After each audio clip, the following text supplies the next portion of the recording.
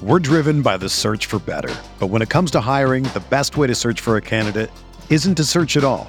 Don't search, match with Indeed. Indeed is your matching and hiring platform with over 350 million global monthly visitors, according to Indeed data, and a matching engine that helps you find quality candidates fast. Ditch the busy work. Use Indeed for scheduling, screening, and messaging so you can connect with candidates faster. Leveraging over 140 million qualifications and preferences every day, Indeed's matching engine is constantly learning from your preferences, so the more you use Indeed, the better it gets. Join more than 3.5 million businesses worldwide that use Indeed to hire great talent fast. And listeners of this show will get a $75 sponsored job credit to get your jobs more visibility at Indeed.com/Blue Wire. Just go to Indeed.com/Blue Wire right now and support our show by saying that you heard about Indeed on this podcast. That's Indeed.com/Blue Wire. Terms and conditions apply. Need to hire? You need Indeed.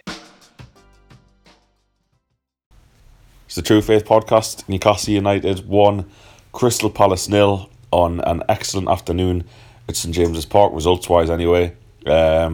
Newcastle currently find themselves before the Sunday fixtures 6th in the Premier League, which bizarrely puts us at odds with Mark Lawrenson's prediction table, which has us bottom. But, I'm not possibly suggesting that Mark Lawrenson doesn't know what he's talking about, or to any of his pals, the likes of Merson, etc., who do the predictions. Si, how big a win is it for Newcastle? Massive win. It shouldn't be. It should have been a textbook win against a shite Crystal Palace team, but we saw that they beat Chelsea last week. We also know what we're like in terms of if there's a game that we're just meant to win, normally we don't win it. So it was really refreshing to see we just get the 3 points in the bag for change and not really have any problem with it. So it's massive, 6th in the league, and it kind of makes up now. I think if you. Obviously, on one hand, if we'd just got something at Brighton and Huddersfield, who knows where it could be. But on the whole, if you look at just all of our performances so far, it's really, really encouraging. Like over the space of the nine games, it's an excellent start. We've only conceded eight goals. Like it's just unreal. Really pleased. Yeah. Lots of enthusiasm here today from the lads. No one hanging. Yeah, it's a long day and night after the match. But I don't know. Is there another city, do you think, that just gets us pissed when the football team wins? Like a good hour and a bit after the game yesterday, we were still trying to get in pubs that just weren't absolutely rammed. We tried some just ridiculously rogue shouts like Charles Gray, because we're like, no one will go to the Charles Gray, rammed. Absolutely rammed. No one will go to this mental one in the Quayside we went to, rammed. The whole city's just collectively been on it since 5 o'clock yesterday afternoon. Ben, we were obviously all at the game together. It wasn't a good. I was going to say it wasn't the best game. It was not a good game of football. Does it matter? No, it doesn't. But obviously, would much rather go there and see we're taking a team of Palace's ability apart. But a lot of things have to click for that to happen, and obviously it didn't. I mean, I think we're in the Premier League. Most teams are good enough to be able to stop the other team from playing. It's like the standard thing you need to be able to do at that level. So you have to appreciate there's going to be a lot of games where a team just comes to try and grind out a point, which they need all the points they can get at this stage after the start they've had. So I wasn't surprised by the standard of the game. I think it's two teams that probably do the best work counter-attacking when they're not having to sort of take the game to the other team, and it was a very similar game again to the other games we've had this season of sort of opposition that standard in Brighton, Swansea to an extent, the Huddersfield game. So it was very tight. It was always going to be if there was a goal, that was going to be the difference maker, and I think but having said that, I think we shaded it, and we deserved to out of the two teams, if anyone was going to nick it, there was only going to be one team that could do it. Yeah, Palace lined up with I know this sounds a bit strange, but a very defensive 4-4-2. We were in the pub before the match talking about, surely Hodgson will not play only 4 in midfield like he did against Chelsea last week, but it's almost like a 4-6 formation, and then Townsend and Zaha move into more attacking positions when they've got the ball. So they were really, to be fair to Palace under Hodgson, compared to the kind of mess he took over, they are very well drilled. They are very organised, and it was really hard to break them down. And as you alluded to, Ben, their threat is the counter-attack, and I think that's one of the reasons we saw us in the first half particularly kind of willing to play their game almost of very, lack of urgency getting forwards, or a lack of willingness to move a lot of men ahead of the ball. That was because Palace's only threat really would come from counter-attacks, and did come from counter-attacks. And they didn't have a shot on target yesterday. Rob Elliott did well in the first half to get down and stop a ball going across the face, but apart from that, he had absolutely nothing to do. Speroni at the other end didn't have much to do. He had to make a couple of saves from Diarme and Shelvey. But overall, this win puts us 11 points clear of Palace. It's a big gap after 9 games, 11 points. And, with the games we've got coming up against Burnley and Bournemouth in particular, you'd really like to be going into late November. There's an international break as well to come after those two, I think.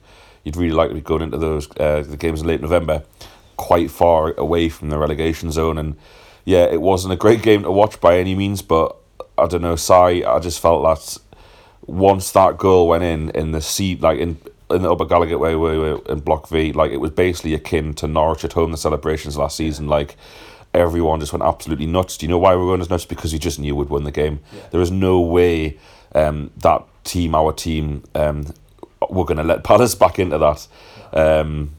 And it's almost like Si alluded to before, the fact we've only conceded 8 goals in 9 games. We haven't played any of the supposed, the top 6. I was going to say away from home. Oh, right. Not that I think we're going to get done 3 and 4-0, but obviously you have to play those games to prove that point.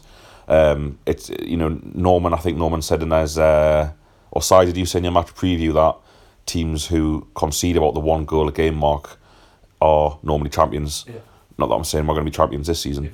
Golf Crooks is very much saying that. Yeah, if you only concede 1 goal a game, you tend to finish in the top 3 or less. So we're on very good form so far defensively. I thought we're excellent defensively. I didn't even notice. I've just been looking. 3 of the lads got booked. 3 of the defence. Did they? I had no idea that happened. Lascelles, Lejeune, and I think did Merino get booked? Marino as well. Not Merino. Yeah.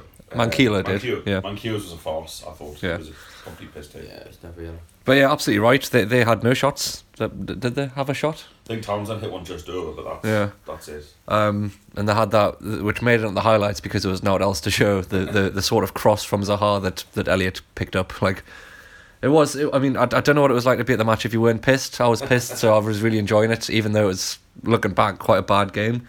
So it's an advert for having a few more points for the game when you're playing someone like Palace. But I think over the course of the season we've done what we need to do. Like with West Ham, we took them apart, as you say, Ben. It's nice to see us take teams apart, but I think Rafa did the right thing in respecting Palace. They had Zaha back, who is a threat.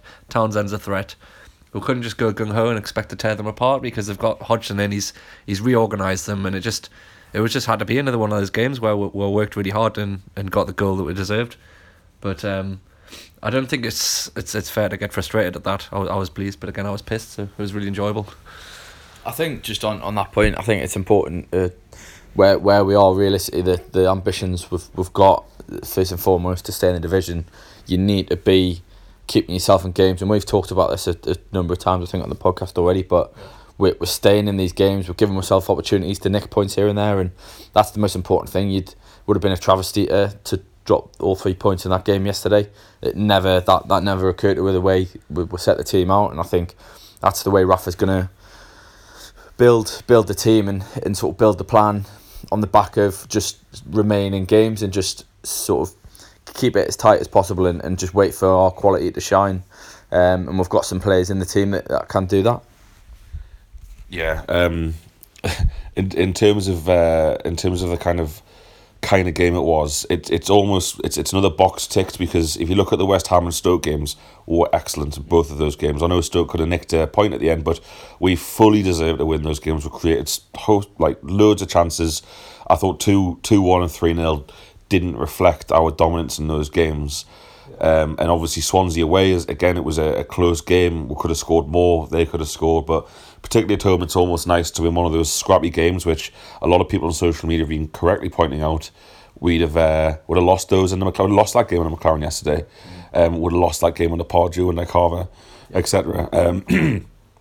Because regardless of what people in the media say, the crowd stayed with the team yesterday. There was no grumbling. There was no negativity. I mean, obviously we're in a very specific part of the ground for stuff, but I really couldn't hear anything from the rest of the crowd. Kind of people knew that, if it was going to be a point, if that's all it was, then fine, we're going to continue the run. Now, that's one defeat, I believe, in 7 Premier League games, which came at Brighton. So 1 defeat in 7 games is fantastic form for a newly promoted side.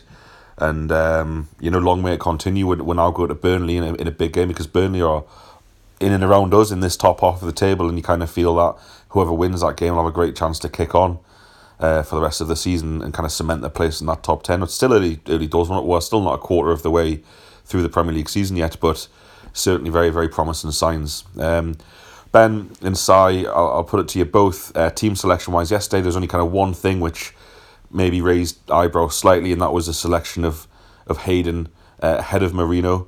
I put a question to the listeners on Twitter just this morning.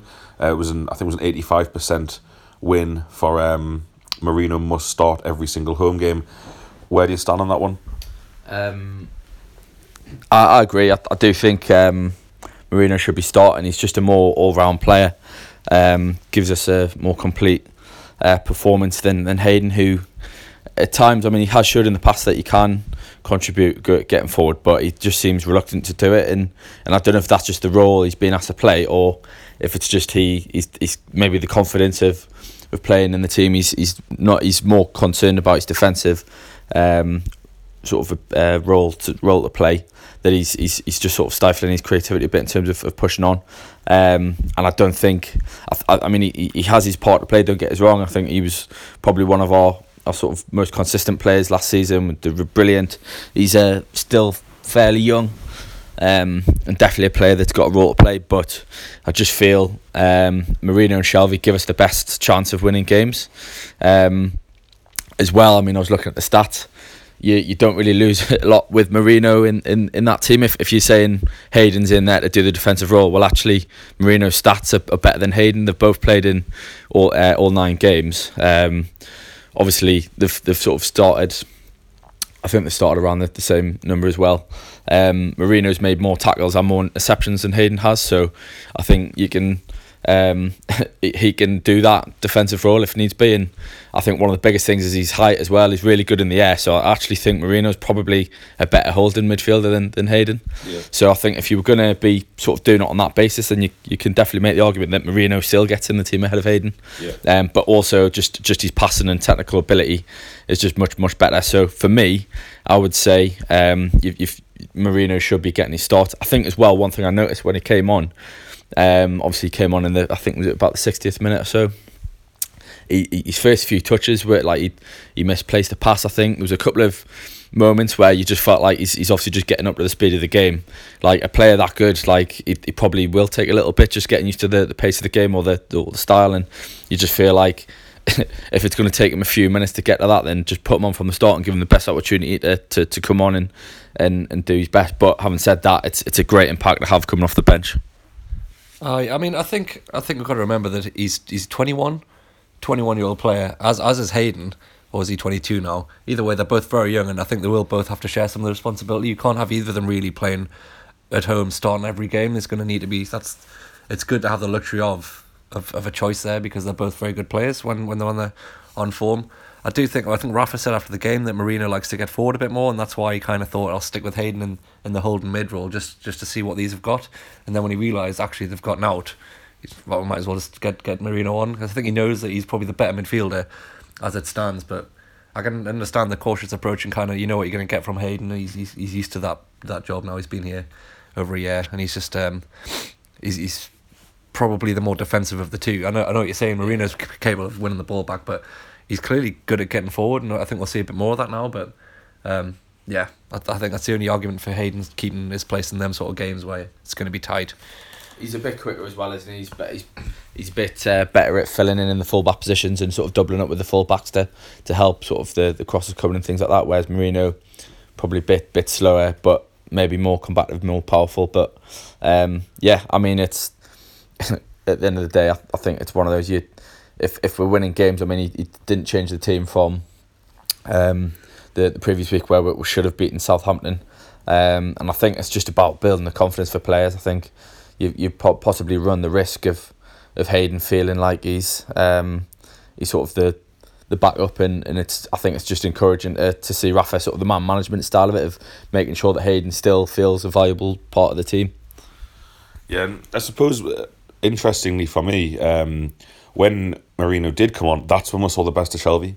So Shelvey started, and I wouldn't say he didn't have a poor game. No one had a poor game, but Shelvey wasn't his normal self. He misplaced a couple of passes, which in itself is bizarre because he's so reliable normally with his passing.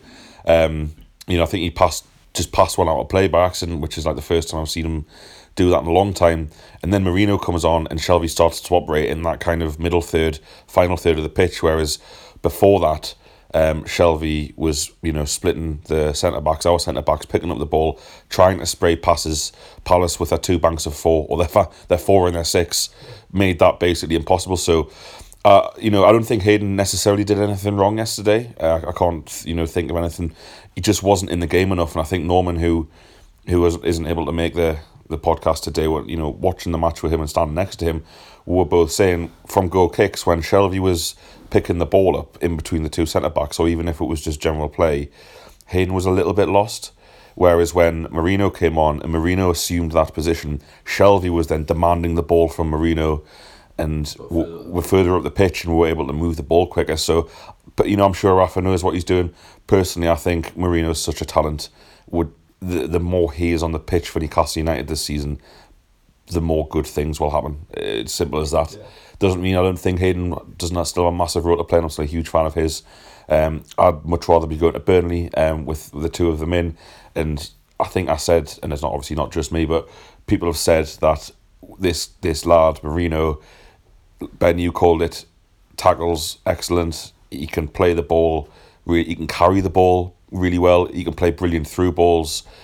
When he added goals to his game, that's when the rest of the league and probably other teams in Europe will start to take notice when he starts adding goals. And here we go.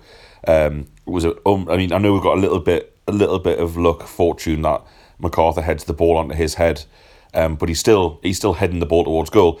It's not that, which is brilliant. It's the leap. There are three Palace defenders that he comfortably outleaps them all. Yeah. Great ball in by Richie. What is that? 3 or 4 goals from corners now? 3 goals from corners, is it? Shelby's got 2 on there. Lascelles, yeah. So got so used to shite corners at St James's Park that it's unbelievably refreshing to see we've actually a threat from corners again. Because how many years now has it been since? I don't know. Roberto's probably the last one who could put in a good corner. Robert and Solana. Yeah. 10 years of just not being a threat from these kind of set pieces. Equally, we seem to have a bit more height in the team now as well, which we've been lacking. I mean, I remember when it was back far post to big tall Mike Williamson standing at the massive 6 foot or whatever it was. Like, I've actually got a few 6'2", 6'3" in there. Like, Merino's a big lad. So and Lascelles, obviously, the two that have been getting the goals like that, we're going to be a threat. I'm pleased you mentioned Lascelles there. War Flags did a fantastic display before the game, so congratulations to them. And I think he's actually mentioned it in his post-match interview, so I'm pleased he's feeling the love. It was a really good idea. It's probably because he was injured last season that he maybe didn't play his best football as good as we know he can do. But I still think I think he got a lot of unfair criticism last season. But that's last season, never mind. What I noticed from yesterday against the likes of Townsend and Zaha is how quick he was. Yeah. I think there was one tackle, I think it was first half, where Zaha on the left hand side towards the Milburn stand looked like all day he was going to burn him, get away, and Lascelles got there, comfortably made the slide tackle. Mm-hmm. Really good. Ben, do you back these Lascelles for England calls, or do we just not care? I thought you said Lejeune then. I was like, yeah, fully. We'll come on next. Get him signed up. Make sure he's got a fake English nan or something like that. I mean, it's probably we've talked about it before, and I think it's probably still a bit early, and to be honest, I think it will put a lot of pressure on him unnecessarily. Having said that, I think he's a big character. He seems to be the type of lad that wouldn't make that bigger impact to him. I think he's got a good head on his shoulders. He seems to always speak really well, says all the right things. So, I mean, you look at the players he's against, and you say on his performances at the minute, he's by no means being embarrassed by anyone. There's not anyone that you would think is way out of his league and much better than him. So I think it's a fair question to be asking in terms of if he carries on playing the way he is. I think the only issue will come, and I think going back to what you were saying there about his struggles last season, is he's not a brilliant ball playing centre back. And you think about when the England performances the other week, like that's where we lacked any sort of real sort of ability. Although, having said that, Joss Stones, the best centre back playing defender in the world, didn't look particularly brilliant at times either. Ball line. But I mean, it's probably a bit early. I think he's got to do it over a longer sustained period. I think if he's still playing at this level at the end of the season, then definitely get him on that plane, Gareth. But I don't know. I think it's a bit early for him yet.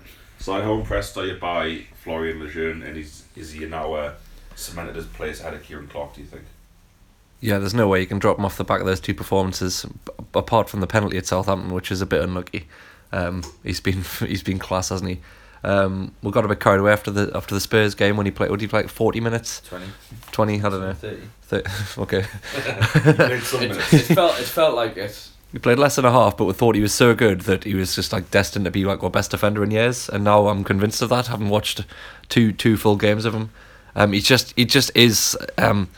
I'm just been talking about Lascelles, but I think he's just a superior footballer to all of them. He's clearly just like he's got an. Has he played international?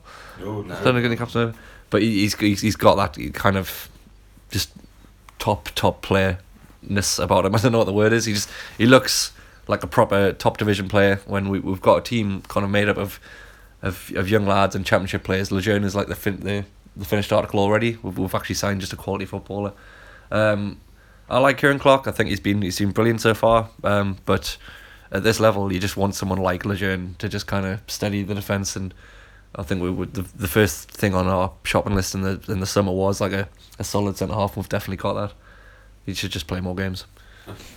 And we've talked about it before, the strength and depth of the squad.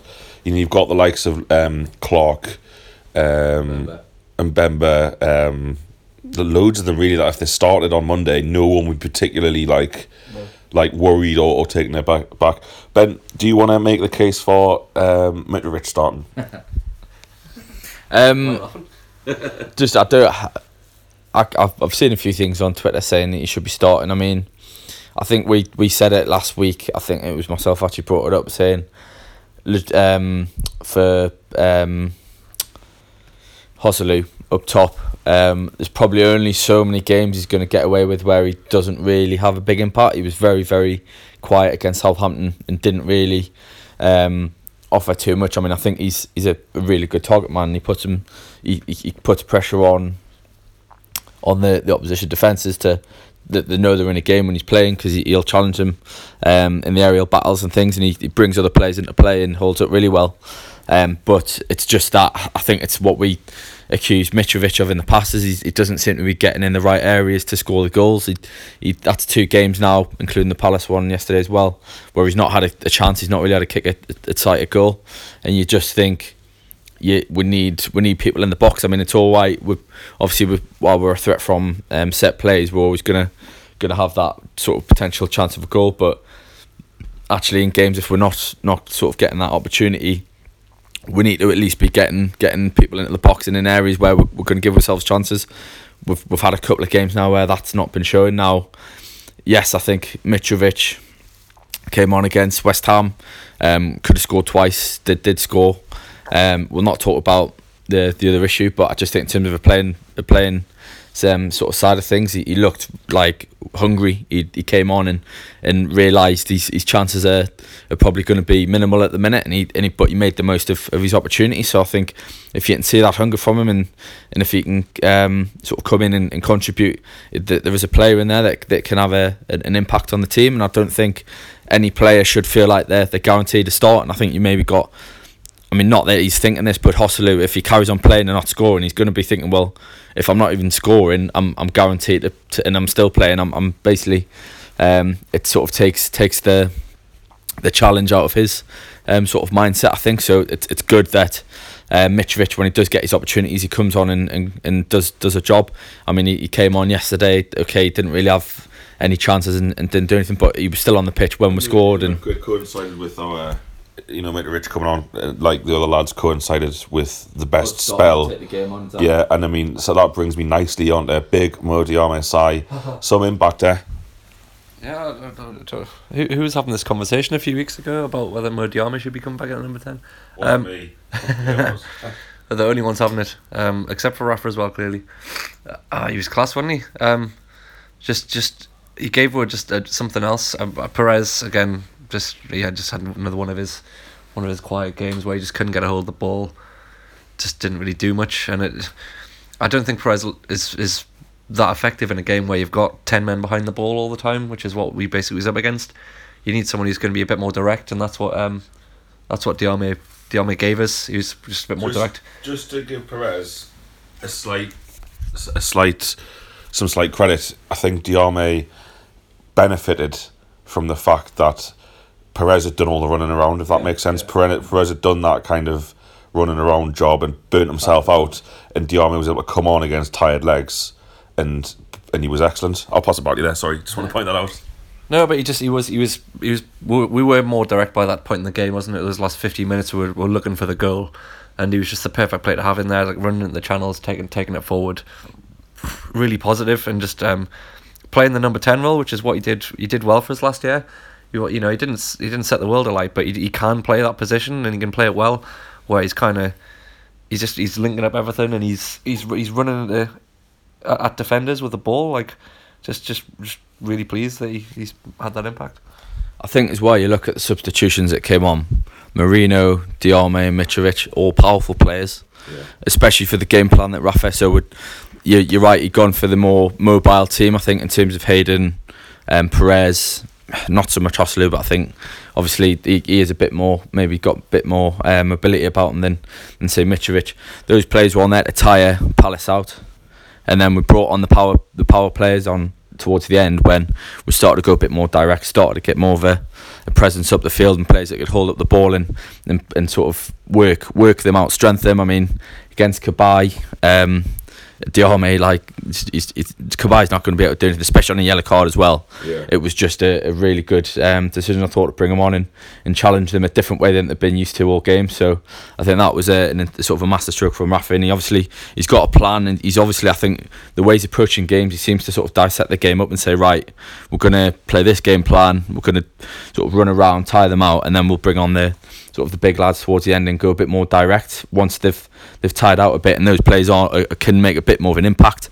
I mean, that's what Palace sort of were relying on, I think, in terms of their pace with Townsend and Zaha. They were hoping that they would get in behind where they use their pace, but actually we combated that with Hayden and Perez doing a lot of graft sort of defensively, and then once that threat had been nullified, it was a case of, right, we're going to take the game to them and just sort of bully them, really.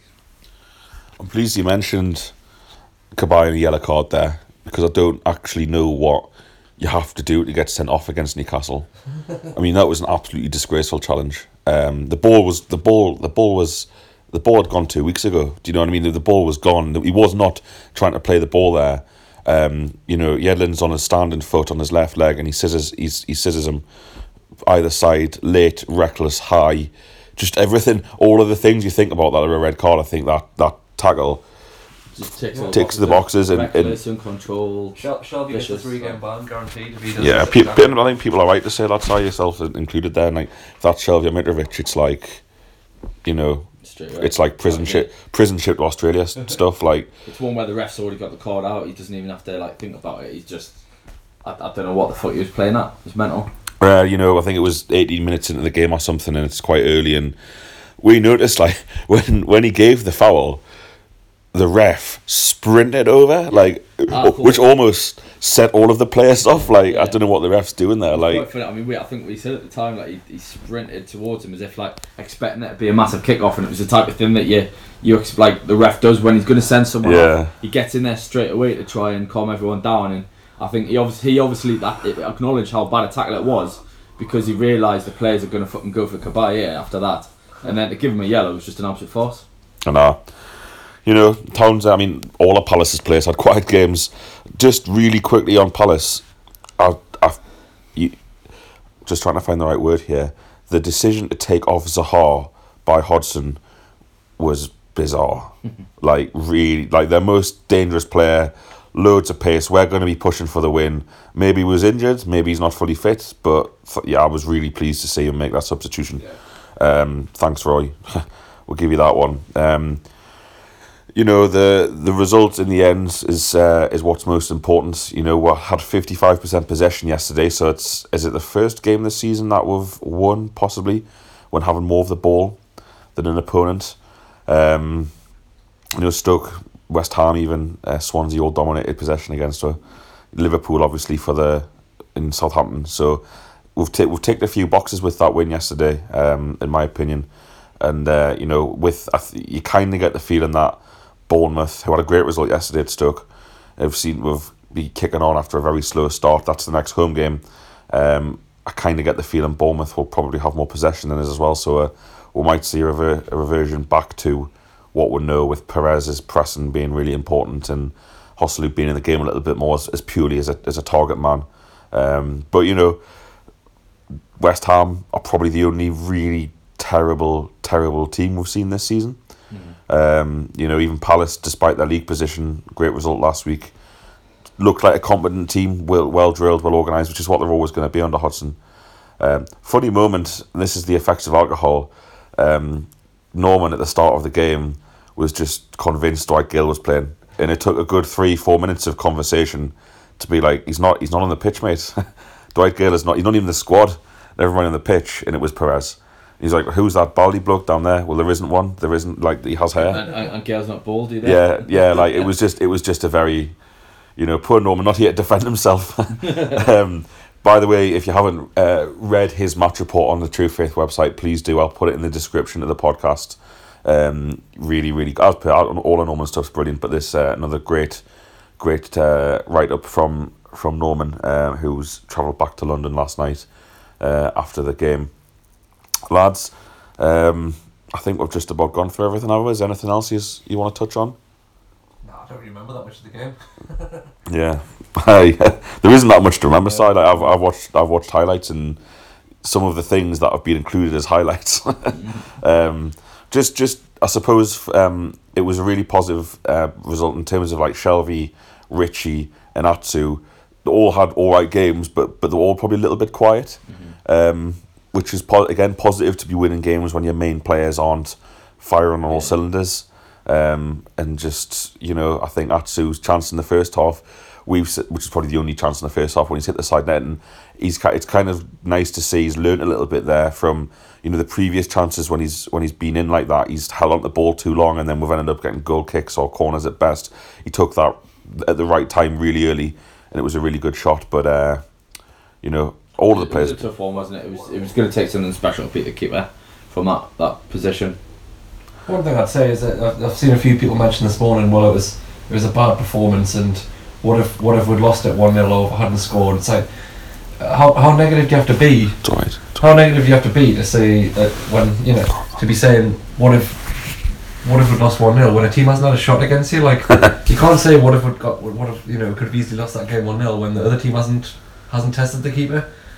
Some games are going to be like that. It's a Premier League. Every game is going to be tight, and there's no what if we lost 1-0. Like they didn't. I suppose I'm not making that point, but I suppose the more pertinent question would be, what if we lost? What if we drew 0-0? Yeah. So what would your response be to that? I think it'll be a disappointing result. I mean, Southampton was a disappointing draw in the end, but we wouldn't have said that before the game. I don't know. In my preview, I said we'd win 3-0, but I also said that Palace are a team to be respected. They have got some good players, and they've got a new manager who's kind of reorganised them a bit. It wasn't going to be like a rout. Even though you said it'd be 3-0. Yeah, I just thought not a rout for this team. if we'd got a goal earlier, I think we would have opened them up. We had to work hard for the goal. I thought if we'd got one earlier, and we didn't really have much shot. We only had one shot in the first half, really, with that too. But if we'd got the goal earlier, we would have opened them up a bit. But 0-0, it would have been disappointing, but we could have understood it. I don't think it would have been a time to kind of panic or have a go at the selection or anything. I think everything just went the way it should have done. Yeah, fair enough. I can't disagree with any of that. And like you said, an early goal might have made Palace come out and play a little bit more. And it's nice, isn't it, that, yes, again, we'll have to emphasise early days. We're still not a quarter of the way through the season. But it's nice, isn't it, that we're now playing established Premier League teams like Palace, who spent a lot of money on their squad compared to us. I mean, Van Aanholt and Schlupp, £14 million each. More expensive than anything we had on display yesterday by an absolute mile. Kabay, £14 million, I think, something like that. Benteke not playing, obviously. But, Palace are coming to us, and they're the ones, and what we're talking about us, is trying to open them up and break them down, because they're the ones. They're coming to St James's Park thinking a point's a fantastic result yesterday, and he did play for a point, Hodgson. He didn't get it, and then if I'm a Palace fan now, I'm frustrated that we went and shut up shop as much as we did, and it didn't work out, because you are always likely going to, when you have opposition players as good as the likes of Richie Merino and you give away corners at the end of games, there's a chance you'll concede. So, we did what we had to do. We got the 3 points, and I think that, I agree with you, Si, that point about, would it have been a bad team selection or a bad way to play the game if we'd have not got that goal. I'm with you on this. I think I think we did what we had to do, and when you're playing a team as defensive as that, who are playing a 4-6 formation for a lot of the game, there's only so much you can do without taking great risks and leaving yourself open to the counter attack. I think as well, it wouldn't have been a bad point. I mean, yes, you think on paper at home against a Palace side that's really struggled, they've lost their first 7 games. We can see why they haven't scored a goal away from home, can't you? Yeah, exactly. And I think it was always going to be a fairly scrappy affair, so I think had we've got a point, I still say it wouldn't have been a bad performance, because as long as you're not losing points to these teams, and if it would have lost, that would have been a travesty. It would have been a really, really bad result. But a point against a side like that's probably going to be in the bottom sort of 6 based on what we've seen so far this season. As long as you don't lose points to these teams, we should be comfortably finishing ahead of Palace, and that's amazing considering the resources the two teams are dealing with. To be saying at this point, yeah, I feel like we're comfortably going to finish ahead of them. It wouldn't have been a bad point necessarily, because I think there's going to be other games whereby we'll come up against sort of teams that have got bigger ambitions. You've mentioned Bournemouth obviously coming soon. The Stoke game. I mean, even Southampton to an extent. They're the games where if we can nick the points playing the counter attacking sort of defensively solid football, then that's where this team's gonna make its living and gonna pick up its points. So I think as long as we're not losing. I mean, you've got to remember as well, we've had 2 results against Huddersfield and Brighton where really we should have got points out of those games, and to lose 3 was really bad. So I mean, I would have taken a point against those 2 teams away from home, and I think at Palace again, it's one of those, just don't lose the game, just get something out of it. Well said. A good deal around for everybody listening, I'm sure. And we'll move on to Burnley next week. Got 2 podcasts for you coming up this week. I recorded the 88-89 season review with Mark Corby and Norman Riley yesterday. Absolutely fantastic listen. That'll be up probably midweek, and then towards the end of the week, Thursday, Friday, we'll have the Burnley preview as usual. So thanks for listening, everybody. Fantastic position we'll find ourselves in, and we'll speak to you soon. This is the story of the one. As a maintenance engineer, he hears things differently. To the untrained ear, everything on his shop floor might sound fine, but he can hear gears grinding or a belt slipping. So he steps in to fix the problem at hand before it gets out of hand. And he knows Granger's got the right product he needs to get the job done, which is music to his ears. Call, click Grainger.com, or just stop by.